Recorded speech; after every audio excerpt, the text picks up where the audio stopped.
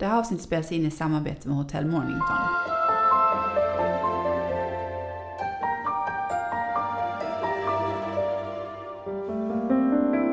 Hej och varmt välkommen till ett helt nytt avsnitt av Föräldrakollen. Det här är ju podden för dig som vill veta mer om barn, föräldraskap och graviditet. Och idag ska vi prata lite grann om graviditet och förlossningar kanske framförallt. Vårt favoritämne. Det känns länge sedan som vi pratade förlossning. Vi brukar ju hamna där så fort vi kan. Men man kan aldrig prata ofta nog skulle jag säga. Nej, eller hur? Men vad är det specifikt vi ska prata om då? Idag så ska vi ha en doula här. Jag bara älskar namnet doula först och främst. Vi ska ha Anna Bjelkefelt. Hon kommer från doulagruppen, doulagruppen.se. Och prata lite grann om hur det är att föda med en doula helt enkelt. Ja. Något som för mig kändes ganska nytt. Hur tycker du? Hade du koll på vad det var? Nej, kanske att man liksom hade hört ordet någon gång men inte riktigt fattat vad det var sådär. Så det här ska ju bli jättespännande. Men känner du någon som har haft en doula? Nej. Och ändå verkar det som att det blir verkligen vanligare och vanligare. Ja. Jag tänkte, min tanke kring doula var lite grann så här Hollywood-grej först. Du vet så här, som att man har med sig sin makeup-artist så har man också med sig sin hejarklack. Lite så. Men nu har jag fattat att de faktiskt gör någonting också. Ja, men de gör ju någonting. De gör ju någonting mer än att vara hejarklack. Ja, men, och det är det man vill veta. Vad är det de gör? Liksom, vad är de för ett slags komplement? Det tycker jag ska bli jättekul att höra mer om. Exakt. Men om du skulle föda idag, skulle du vilja ha med dig en extra hejarklack som är kompetent och inte bara står och hejar? Nej, men jag skulle nog mest vilja ha en doula i min vardag. Ja. När jag står och klär på barnen galonkläder och sådana grejer, då vill jag ha någon som doular mig. Stödet. Ja, men precis. En det kan ju vara en ny företagsidé. Ja. Det kanske vi ska starta. Men det är ju. Nej. För i morse kände jag verkligen så i alla fall. Nej, men alltså det beror på vad man är för de personer man föder. Jag har ju varit väldigt så här introvert, så jag tror inte det skulle kanske vara för mig från vad jag vet idag. Men nu kan ju Anna komma här och vända upp och ner på saker. Men jag säger liksom ingenting förrän jag kommer in tills jag åker därifrån pretty much liksom. Ja. Så att, men det är lite som jag. Ja, jag tror vi är lite lika på det kanske. Att man liksom kör sin interna kamp någonstans. Exakt. Jag hade nog bara 100% fokus på mig själv. Jag hade ingen aning vad som först gick någon annanstans. Nej. Men jag tror att det kan vara världens bästa hjälp för väldigt många. Och jag tror att till exempel om man är lite orolig, eller många har ju faktiskt en partner som tycker att det är jättejobbigt. Jag kan ju säga att jag har hört rätt många som önskar att de kunde liksom gå fram och tillbaka i korridoren och röka en cigarr som man gjorde på 70-talet istället för om man ens masade sig in. Exakt. Det kanske är det nya. Sen så. Nej, det vore hemsk utveckling. Ja. Nej, men nu tar vi och tar reda på mer om det här. Det ska bli jättekul. Det gör vi. Hej Anna, välkommen till oss på Föräldrakollen. Hej, tack så mycket. Kan du berätta lite om din bakgrund och vad du arbetar med? Ja, jag arbetar som doula sedan 3 år tillbaks. 2015 så startade jag doulagruppen och arbetar nu nästan bara som doula. Men gud vad spännande. Kan du inte börja med att berätta, vad är en doula egentligen? En doula är en person som man träffar under graviditeten, som man förbereder sig med för förlossningen. Sen är doulan även med på förlossningen och man brukar också ha ett eftersamtal. Så doulan är som en slags coach kan man säga, som man lär känna och som hjälper en att känna sig förberedd inför förlossningen. Arbetar alla doulor på samma sätt? Nej, det skulle jag nog inte säga. Men man har ju en slags en grund som man står på, som handlar väldigt mycket om att ge saklig information till föräldrarna. Att de ska känna att de vet vad de kan ställas inför för beslut. Och också att partnern ska känna sig så delaktig som möjligt. Så att alla jobbar inte på samma sätt, men man har liksom vissa grejer som man bör. Om en doula till exempel bara stöttar kvinnan, då gör hon inte sitt jobb så som det är tänkt. Utan doulan ska involvera partnern så mycket som möjligt. Så det är en sån grundläggande grej. Det känns ju lite nytt det här med doula, men stämmer det? Är det nytt? Nej, det är egentligen inte nytt, utan om man kollar tillbaka flera 100 år så har kvinnor alltid fött barn tillsammans med andra kvinnor. Sen har det blivit så här när förlossningen och graviditet och allt det här har flyttat in i vården, under vårdens tak. När man födde på sjukhus då blev det mer och mer så här. Först var inte liksom mannen ens med på sjukhus och sen runt 70-talet så började mannen få vara med. Och sen nu för liksom kanske 10 år sedan så började det väl bli lite mer så här vanligt, men det började komma upp lite att men kanske att man vill också ha med en kvinna när man ska föda barn. Någon som har varit med om det själv och någon som kanske kan förstå en på ett annat sätt och någon som kanske också har en professionell bakgrund. Så jag skulle inte säga att det är något nytt, men det är mer upcoming nu att det blir vanligare att man funderar så här, men hur ska jag kunna förbereda mig på bästa sätt, och om jag inte kommer ha så mycket personal där, hur ska jag känna att jag får stöd och känna trygghet. Så att nu är det ju vanligare, och framförallt i storstäderna. Men hur blir man doula då? Är det bara kvinnor som är doulor? Man kan bli doula som man också, men då får man väl kanske kalla sig något annat, eftersom doula betyder kvinna som stödjer annan kvinna. Så att själva ordets betydelse från grekiskan är ju liksom inte en man, men man får väl hitta på ett ord som dole eller någonting som är liksom... Dole. Ja, precis. Men jag tror att det finns en utbildad man som är doula. Sen tror jag att det kan vara lite svårare att få jobb om man är man och vill vara doula, just för att många väljer en doula för att man vill ha en annan kvinna som är liksom... Men man går en utbildning det finns några olika ställen i Sverige som har doula-utbildningar, och det är ODIS som är organisationen för doulor i Sverige, som man ska se till att de har godkänt utbildningen som man går, för då följer det liksom en viss nivå, eller man ska säga. Hur lång är den? Det är inte någon lång utbildning egentligen, utan det är 2 helger, så det är 4 heldagar. Och sen ska man läsa litteratur, och sen kan man även bli certifierad, och då ska man skriva prov och ha varit med om några förlossningar som man reflekterar kring. Vad är det för typ av kunskap man ska ta in då? Utbildningen innehåller bland annat att man ska ha koll på vad ett normalt förlossningsförlopp innebär, så att man som stödperson också kan veta är det någonting som avviker från det, så är man direkt skyldig att kontakta och kalla in personal. Så att man har koll på vad ett normalt förlopp är. Sen är det även viktigt att man har koll på vilken smärtlindring man kan få, både medicinsk och icke-medicinsk, så att man kan guida föräldrarna. Sen är det ju liksom jättemycket bra saker också att ha koll på, som hur det funkar rent fysiologiskt, så att man kan svara på föräldrarnas frågor under församtal och så. Så att man inte liksom, men det där måste jag kolla upp, eller det får ni fråga någon barnmorska, utan att man ändå ska ha en bredare kunskap. Så. Hur vanligt är det att man själv är mamma som doula då? De allra flesta doulor är nog mammor också. Ja. Sen vet jag några doulor som inte var mammor när de började doula, men som ganska snabbt sen blev det. Det är ganska vanligt att man vill bli doula efter att man har fött barn. Så att när jag blev doula var min son 10 månader. Ja. Så att, vad var det då som fick dig att vilja bli doula? Ja, men jag har nog tänkt på det här med att bli barnmorska som vi pratade lite om innan. Att jag gick i de tankarna ganska länge, men sen har jag pluggat något helt annat i flera år och kände så här, ska jag plugga 5 år till, och jag är inte så intresserad av medicin, och ja, så då blev det att jag inte började läsa till det. Och sen när jag själv fick barn så tyckte jag att wow, vilken häftig upplevelse. Jag tyckte att det var helt fantastiskt.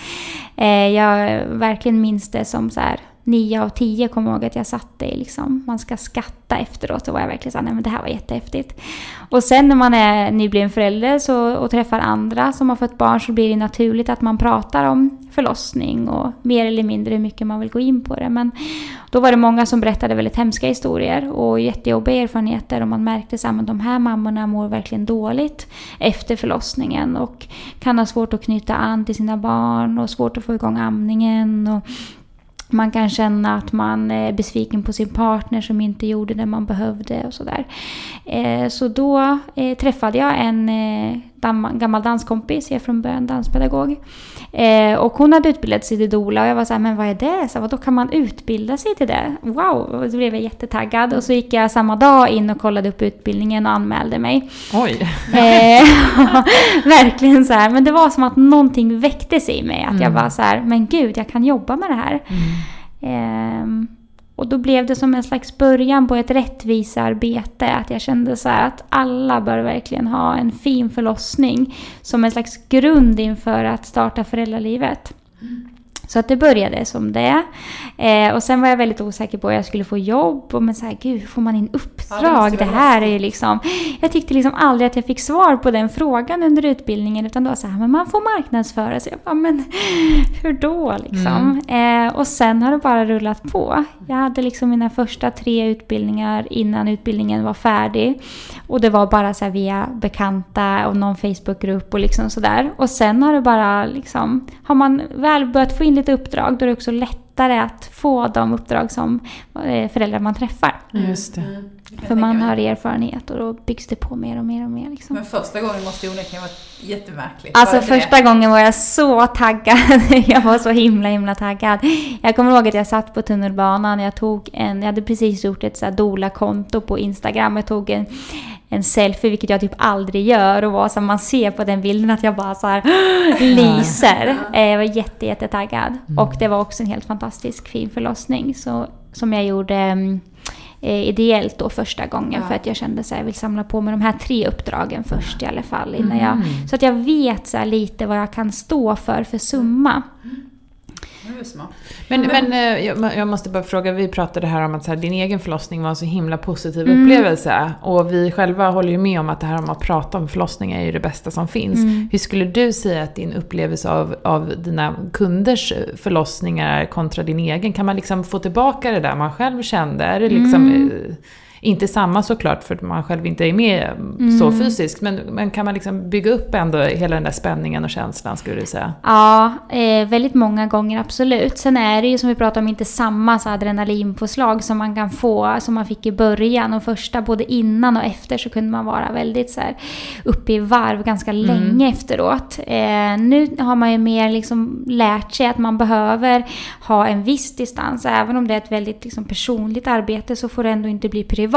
För då orkar man inte hålla på och doula så länge. Jag vet många doulor som har arbetat som kanske haft 3, 4, 5 uppdrag. Och sen känner de att det går inte att få upp med familjelivet. Och jag orkar inte åka iväg på natten. Och man ger så himla mycket av sig själv. Det kan verkligen vara att man behöver återhämta sig flera dagar efteråt. För att man är så liksom både trött fysiskt men också psykiskt. För att man ger väldigt, väldigt mycket av sig själv. Så att nu känner jag att jag har lärt mig att hålla lite mer ifrån mig. Vilket också gör att man inte får samma känsla och kickar alla gånger. Liksom. Men det gör att man orkar hålla på så här mycket som jag ändå gör. Ja, för det måste ju vara en sån otrolig kontrast att man är där på förlossningen och sen så åker man hem ensam utan ett barn. Och till sin egen 3-åring som ska ha hela det liksom. Exakt, verkligen så. Svår omställning. Ja. Men om vi ska prata lite grann om vem det då är som anlitar doulorna. Vad är det för några? Finns det liksom den typiska kunden? Jag skulle nog säga att det inte finns det. Den första fördomen som man får kring det är ofta att det är ensamstående föräldrar. Och vi har absolut mest par som anlitar oss. Och det är lite övervägande omföderskor. Och det är väl den andra fördomen, att de flesta tror att det är förstföderskor som är väldigt rädda inför förlossningen. Men jag upplever med att de förstföderskorna som jag möter är så här, men det här grejer jag liksom, så här, det här har väl alla gjort, det här ska väl gå bra. Men omföderskor kanske har en liten större ödmjukhet inför att så här, okej, det blev inte bra första gången och jag vill inte hamna i den situationen igen. Vad kan jag göra för att undvika det? Och då anlitar de en doula. Så det är lite övervägande omföderskor. Kan man säga till yngre eller äldre personer? Nej, det är väldigt blandat. Ja, precis. Så att jag skulle säga att det är ändå den här vanligaste åldern att få barn. Det är mellan 25 och 35. Men även uppåt 40 här i Stockholm. Så. Men och säg att vi har anlitat en doula här nu och så känner man att verkarna blir tätare.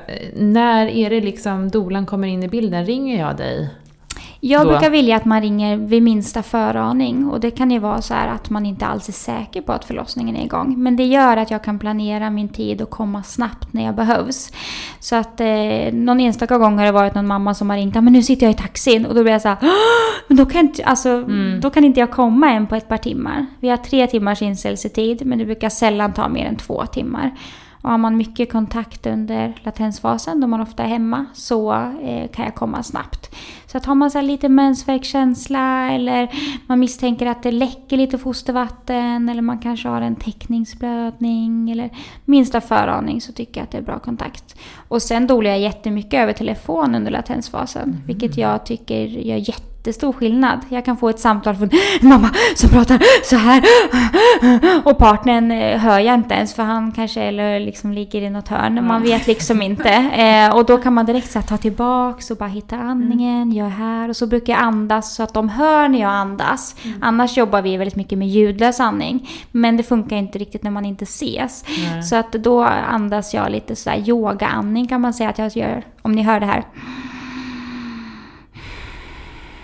Den typen av liksom, nästan lite så här Darth Vader-andning, så att de ska komma in i, och då efter ett tag när man har pratat, då hör man mamman är mer så här och avslappnad och tung. Så att jag tycker det kan ge jättestor skillnad. Och sen kan jag också prata med partnern och lugna ner den och också så här, kommer ni ihåg att vi gjorde det här på församtalet? Ni skulle kunna testa att göra det här nu. Det här kan vara bra att äta under latensfasen. Och beroende på vilken tid det är på dygnet och sådär, så kan det vara bra att vara mer aktiv eller mer vila. Så där kan jag också finnas med och guida. Kan du även komma hem till en, liksom, innan man är i den här aktiva förlossningen och kanske hjälpa att ta verkan om man känner att man har det jättejobbigt? Ja, absolut. Det vanligaste är att vi brukar mötas upp på sjukhuset. Men det är ju också för att vi har rätt att bli avbytta efter 12 timmar. Och då kan man liksom tänka under latensfasen när man är hemma att man sparar lite på sin doula tills man verkligen behöver henne. Sen kan det vara så att man vill vara hemma så länge det bara går. Och då kan det vara bra att möta sin doula hemma. Det kan också vara bra att möta sin doula hemma om man inte vill åka in själv eller med sin partner till förlossningen. Utan om partnern till exempel ska köra, så är det väldigt skönt att ha någon som kan andas och hålla igen. Åker man taxi så kan det också vara bra att ha en doula även om man har sin partner, just för att bara så här, man får stå på andra sätten och sitta på rumpan när man åker in till en förlossning. Man får liksom det som funkar får man köra, så får en säga till taxichauffören att köra långsamt och en får hjälpa kvinnan att andas. Man kan också möta sin doula hemma om man till exempel har 2 verkar på 10 minuter väldigt, väldigt länge, och den här tredje som de ofta vill på förlossningen ska komma innan man åker in. Då kan man få hjälp att få igång det här sista arbetet, och då kan jag komma och göra akupressur till exempel och avslappning. Akupressur är att man trycker och masserar på de punkter som man annars sätter nålar vid akupunktur. Så då gör jag den här typen av behandling, och då brukar det nästan alltid komma igång lite tätare verkar. Sen kan man också göra olika avslappningsövningar, och vi jobbar med en teknik som kallas för spinning babies, som jag kan berätta lite mer om sen. Som jag också kan göra för att mamman ska slappna av och hjälpa bebisen att få plats och komma ner. Sen tycker jag inte att man ska gå på det här 3 verkar på 10 minuter, utan man ska åka in när det inte känns bra att vara hemma längre. Det är verkligen, tycker jag, känns jätteviktigt.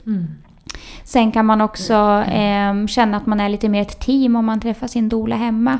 Ibland kan man korta förlossningens längd genom att vara hemma längre och jobba med sin doula, och sen är man lite kortare då istället på sjukhuset. Man kommer in i enad trupp.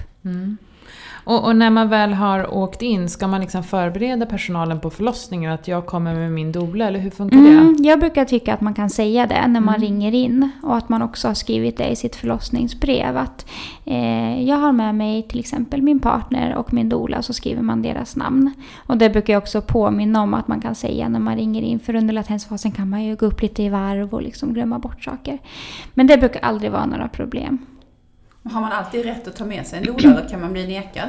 Man har alltid rätt att ta med sig en doula. Sen på vissa sjukhus har de att man får ha ett visst antal stödpersoner. De flesta sjukhus i Stockholm har 2 stödpersoner. Och de har man oftast med sig sin partner och sin doula. Sen kan det vara i vissa fall, men till exempel om det är en ensamstående som inte har en partner, då kanske de vill ha sin syster och sin doula, och sen kanske mamma vill vara det, men då kanske man har 2 på rummet till exempel, och någon som är i fikarummet, och man byts av lite eller sådär. Och vad gör sen doulan under själva förlossningen då? Vad gör doulan? Vi gör massor olika saker, och det beror väldigt mycket på hur församtalet gick. Församtalet har vi ungefär 2 månader innan beräknat. beroende lite på när de födande hör av sig till oss såklart. Det samtalet brukar bli ungefär 3 timmar och då gör man väldigt grundlig förberedelse både muntligt och praktiskt. Så lite beroende på hur de födande har liksom tagit in den informationen och använt sig och förberett sig så kan det bli mer eller mindre jobb för oss på förlossningen. Så ibland är vi väldigt, väldigt aktiva. Hands-on hela förlossningen. Gör massa liksom övningar och massage och ställningsbyten och tips och tricks. Och ibland är vi mer liksom en skyddande ängel bara runt omkring. Försöker se till att man som par, då man är par, får vara i sin bubbla och hantera verkarna. Men det handlar väldigt mycket om att man ska känna att man är lyssnad på och respekterad. Det är de allra flesta uttrycker till oss som ömföderskor berättar just det.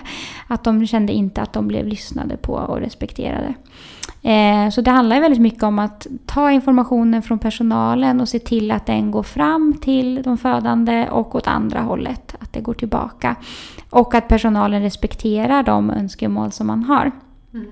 Jag tycker att en jättestor del av vårt arbete och något som jag tycker är jätteviktigt är att man känner att man har rätt att bestämma under sin förlossning. Vi har verkligen fri vård i Sverige och tyvärr möter jag det jätteofta att personalen försöker övertyga mamman att göra på det ena eller andra sättet. Och det är ju vad man kallar för tvångsvård och det går ju emot patientlagen. Så att vårt arbete kommer att handla väldigt mycket om det. Att man stärker de blivande föräldrarna i att de har rätt att tacka ja och nej till olika förslag som kommer. Men säger du då till liksom att personalen, eller hur funkar det rent praktiskt? Om deras önskemål tänker du? Ja, men jag tänker till exempel att mamman har till exempel sagt att hon vill absolut inte ha ryggmärgsbedövning och sen så kommer personalen och tycker att men nu ska du visst ha det. Ja, då är det ju viktigt att de har med det i sitt förlossningsbrev. För förlossningsbrevet jobbar vi med under förberedelserna och det är ju någonting som jag kan ha i ryggen när jag arbetar. Så att om de har skrivit det i sitt förlossningsbrev så kan jag alltid hänvisa till det. Annars kan det bli svårt att föra deras talan om hon och mamman är mer oförmögen att tala. Så att då kan jag säga att men hon vill absolut inte ha det. Hon har skrivit det i sitt förlossningsbrev. Och då blir det ingen ryggbedövning. Men sen handlar det ju väldigt mycket om man tänker vad jag gör på förlossningen. Då kan det ju vara väldigt mycket handlar om att hitta rutiner för att hantera verkarna. Så märker jag kommer in och så märker jag men de har en jättebra rutin. Så varje gång verken kommer så gör de på det här sättet. Då är jag bara där i bakgrunden. Då är det onödigt för mig att gå in och liksom mixtra och ta plats. Sen när jag märker att nu börjar det bli lite mer intensivt, då kan jag komma med ett nytt förslag. Ska vi testa den här ställningen? Ska vi testa den här typen av smärtlindring och beröring eller massage eller tryck? Kan det vara en bra idé att bada nu? Vad tror du om att vila om du har hållit på i så här många timmar? Och sen också det här med att guida i smärtlindring. Både vad vi har en lång lista på icke-medicinska saker och medicinska också som kommer från sjukhuset. Men hur reagerar då förlossningspersonalen på att man har en doula med sig? Jag tänker lite grann att kan undersköterskan känna sig lite bortputtad eller? Jag tycker att vi möter nästan bara positiv personal. De allra flesta tycker att det är jättefint och bra att vi är där för det minskar deras stress. Och vi tänker också utgå från att det är ett samarbete. Det är också absolut doulans roll att se till att alla som är med i det födandes rum ska bidra till en trygg och positiv stämning. Och om det då blir minsta lilla konflikt, även om det inte är uttalat i ord, så kommer den födande känna av det. För man har väldigt förstärkta sinnen när man föder barn. Så att, och det kan till och med stoppa upp förlossningen om det är någonting som är lite skaver lite. Så jag tycker de flesta är väldigt positiva. Sen har ju de väldigt mycket att göra. Så att man kan tänka sig att undersköterskan skulle kunna vara doulan. Tyvärr har hon också väldigt mycket att göra. Och följer ofta sin barnmorska. De jobbar ju i team, undersköterska och barnmorska. Och följer ofta barnmorskan. Så om hon behöver vara i ett annat rum så är undersköterskan ofta med henne. Och sen har ju undersköterskan heller inte lärt känna de födande innan. Och det är ju en stor anledning till varför många vill ha doula, för att de vill lära känna personen innan. Och sen har ju undersköterskan jättestor erfarenhet av födande ofta, men kanske inte med sig det som vi har, de här teknikerna som spinning babies och föda utan rädsla som vi jobbar utifrån.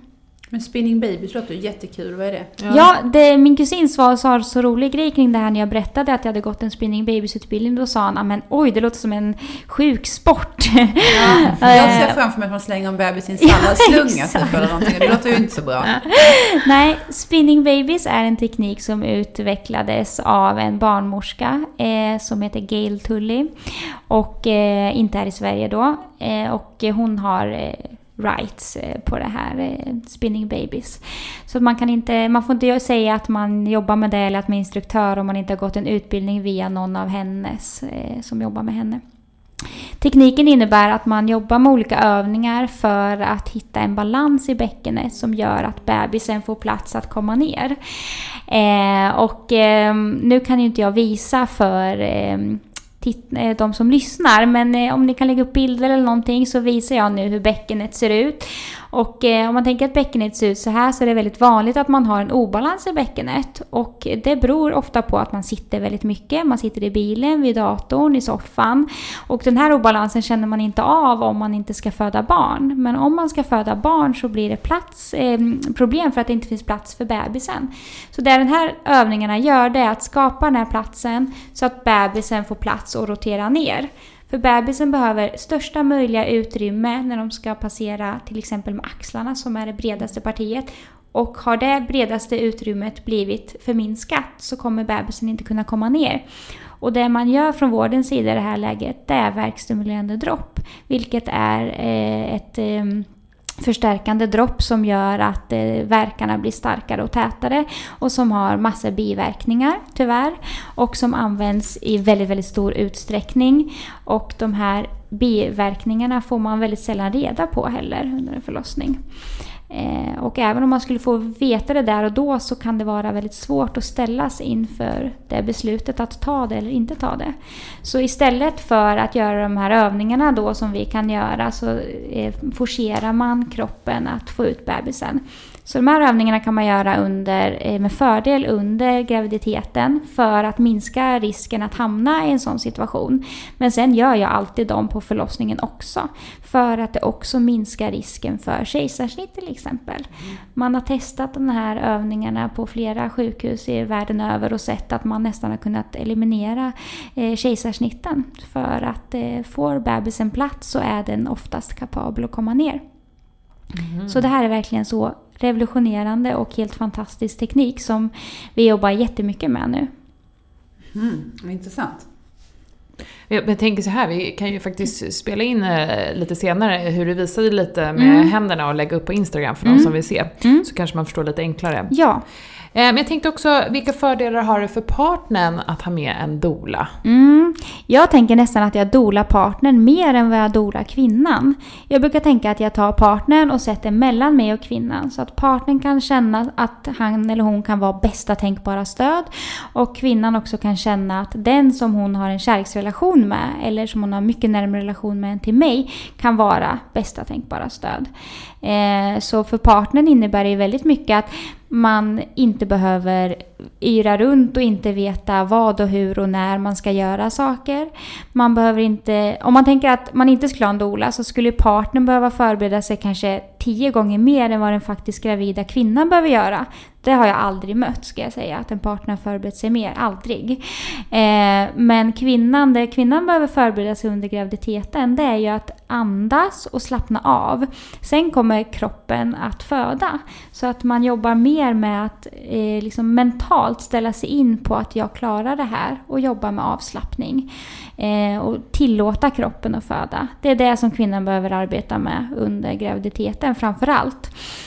Men partnern skulle behöva förbereda sig inför att springa ett maraton och ta 5 körkort. Eller liksom den typen av förberedelse. Väldigt mycket mer än vad de flesta gör. Så den typen av förberedelse som också nästan är omöjligt att ha heltäckande. Allt som kan tänkas komma upp. Att få svar på alla de frågorna innan. Det är ju nästan omöjligt och kräver också erfarenhet. Så det som man kan tänka då som partner, det är att man kan vara mer närvarande i det som händer. Man behöver inte hålla koll på alla önskemål som den kvinnan har. Och man kan också vara liksom både fysiskt och mentalt nära och få uppleva det som händer. Och inte liksom kanske trötta ut sig genom att massera på en viss punkt i 7 timmar varje verk. Då blir man ju väldigt, väldigt trött. Så att man som partner kan också få en liten paus, äta eller vila eller avlasta. Stoppa pengar i automaten där ute kan man också göra. Ja, precis. Ja. Men jag tänker också att det man som kvinna kan uppleva som väldigt hemskt och jobbigt under en förlossning är ju någonting som partnern ska uppleva genom att titta på. Det är ju minst lika skrämmande kan jag tänka mig i många fall. Verkligen. Skönt för partnern att kanske få stöd i det också. Ja, verkligen. Och bara kunna svara på att allt är normalt nu och bebisen mår bra. Bara de 2 meningarna kan vara så lugnande. Och att man kan släppa det här ansvarskänslan som väldigt många partner annars har. Men jag tänker också å andra sidan så kanske det finns en partner som upplever att man blir trampad på tårna, att det kommer in någon annan som blir viktigare än en själv. Kan det vara så? Att det blir någon så här konkurrenskänsla i det hela? Jag möter ju ibland, framförallt i början när jag arbetade, tycker jag, ibland så här partner som kunde vara lite skeptiska. De är nästan mest tacksamma efter förlossningen. Då är det väldigt mycket så här stora kramar och du är som en familjemedlem nu och liksom. Så att det kan vara lite skeptisk inställning innan för att man har den här fördomen att dolan ska ta över ens roll. Sen inser man där och då att det här bidrog till att min kvinna kunde föda sitt barn i trygghet och också få den här jättebra, härliga starten i de allra flesta fall med den nya bebisen. Men sen är det ibland såklart att man inte klickar med alla.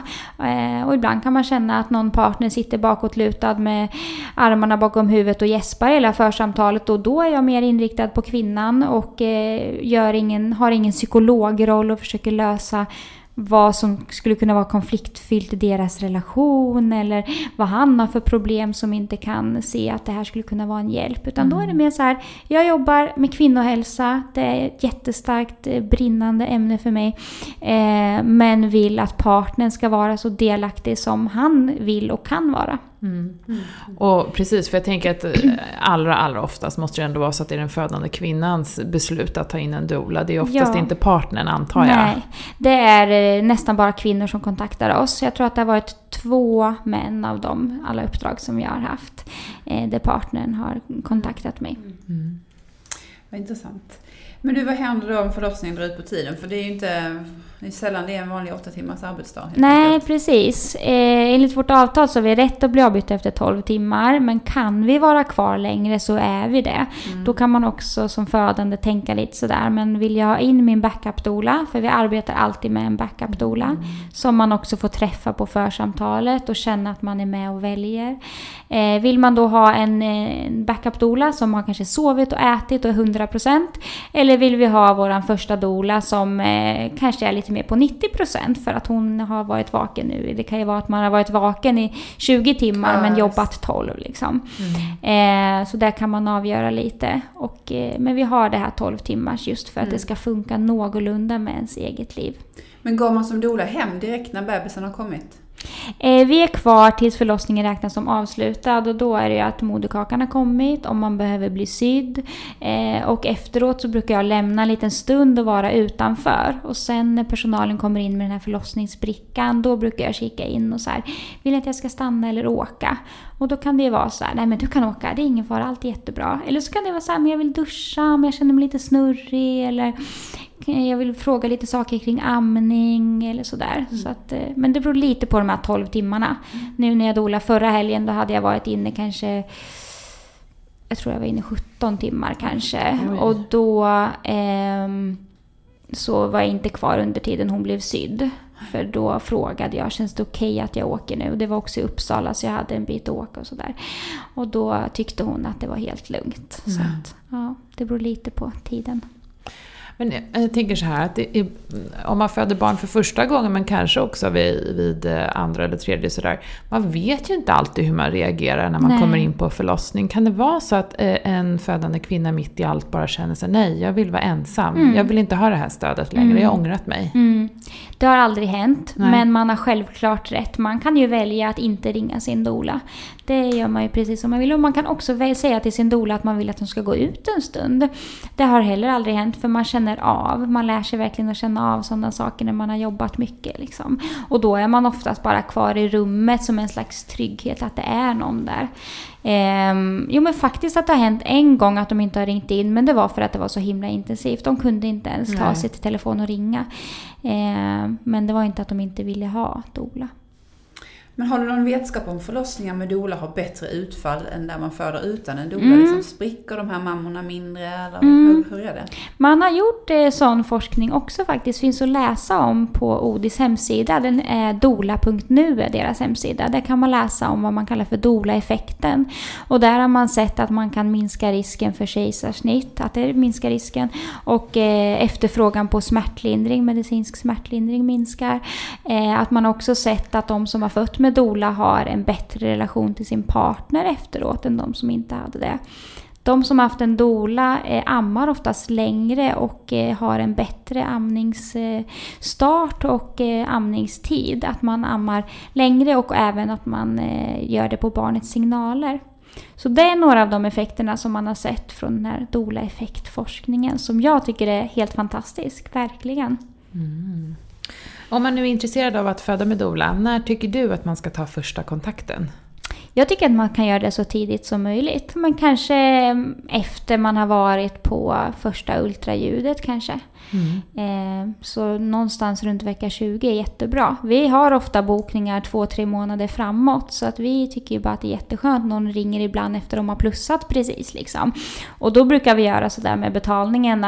Att de kan betala första halvan av avtalet när de har varit på rutinultraljudet. Så att det inte känns som någon läskig grej att betala någonting som inte är 100% att det blir. Men så tidigt som möjligt. Jag tycker det är toppen, verkligen. Förlåt, nu avbröt jag dig här. Men jag och Hanna pratade lite grann i försnacket om hur vi är. Och kanske är så att man har ganska mycket integritet och man känner liksom att man kanske går in i sig själv under förlossningsarbetet och liksom så här hanterar det internt på något sätt. Har du några tankar kring hur en sån person som känner att man skulle gärna vilja ha ditt stöd som doula, men att det kanske blir lite så här privat, känns det här, kommer det här kännas bra? Vågar jag liksom släppa på det här? När det är lite tudelat på något sätt. Liksom. Ja, men det möter jag nog ändå ibland. Liksom, att man är lite så här, och där tänker jag att det är så himla viktigt att man väljer en doula som man klickar personlighetsmässigt med. Att man väljer en doula som man tänker så här, den här personen skulle jag kunna tänka mig att ha i den här privata situationen. Det är helt avgörande. Och då är det mycket mindre viktigt med erfarenhet och utbildning. Nummer 1 är hur man klickar med personen. Och sen kan man också bara tänka lite större perspektiv att ingen på förlossningen har man träffat innan. Det kommer vara massor personer där. Antagligen går man igenom flera olika team med barnmorskor och undersköterskor. Så då kan det ju bli, om man har en lång förlossning kan det ju bli uppåt 6 olika personer plus eventuella studenter och läkare. Och ibland kommer in någon ny undersköterska om man ska få någon fika eller sådär. Så då har man ändå chansen att bygga upp en relation till den doula man har valt. Till en av dem i rummet. Ja, precis. Men hur vet man om man klickar? Alltså får man shop around? Ja, alltså Odis menar då att man ska träffa olika doulor. Att man tar en kort fika här och en kort fika där. Och det har alla doulor kostnadsfritt. Så man kan absolut göra en sån scanning. Sen tycker jag att det är onödigt att boka in 4 träffar på en gång. Utan man träffar en och tycker man inte att det var 100 med den, då kan man boka in en annan. För det blir nästan svårare att ha 4 olika och försöka jämföra med varandra. Så en i taget brukar jag tycka. Och sen gå på den personlighetsmässiga delen. Men också sådär hur man tänker att men det är bra att ha med om man har en partner eller en stödperson. Att man har med den även på första mötet. Ganska ofta träffar jag bara kvinnan på första mötet. Och jag uppmuntrar ändå att båda är med. Eftersom jag till så stor del dolar även partnern. Du har ju pratat mycket om det här församtalet som man tar någon gång 2-3 månader innan. Är det någon mer träff? Eller är det via telefon i så fall? Eller hur funkar det? Vi har ett församtal som det ser ut nu. Man kan också dela upp det och ha 2. Och då kör vi den praktiska delen på ett kortare möte och den muntliga på ett som är lite längre då. Oftast kör vi samma möte som är 3 timmar. Och det är ju för att det är väldigt mycket restid i Stockholm. Och det är även runt om Stockholm som vi jobbar i Södertälje och Uppsala. Så att det beror på lite. Men förlåt, vad var frågan? Ja, nej men... Om det var någon mer träff. Ja, hur mycket man ses eller hörs, liksom, vilken kontakt det är. Jag tycker att det är jättebra att man har mycket kontakt, även liksom mellan församtalet. Alltså från att man har bokat sin doula så uppmuntrar jag att man använder sin doula.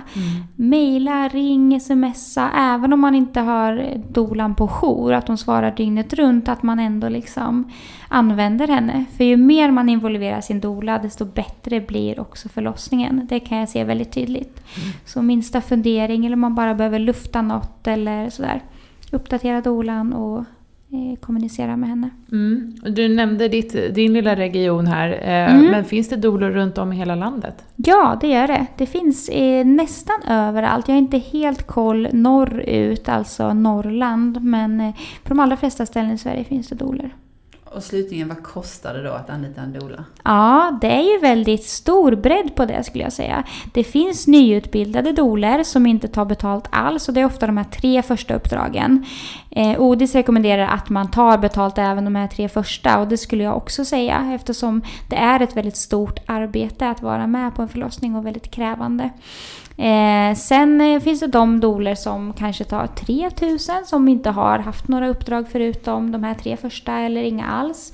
Sen finns det de doulor som har haft några uppdrag som kanske tar 5. Så jag skulle säga mellan 3 och 12-13 000.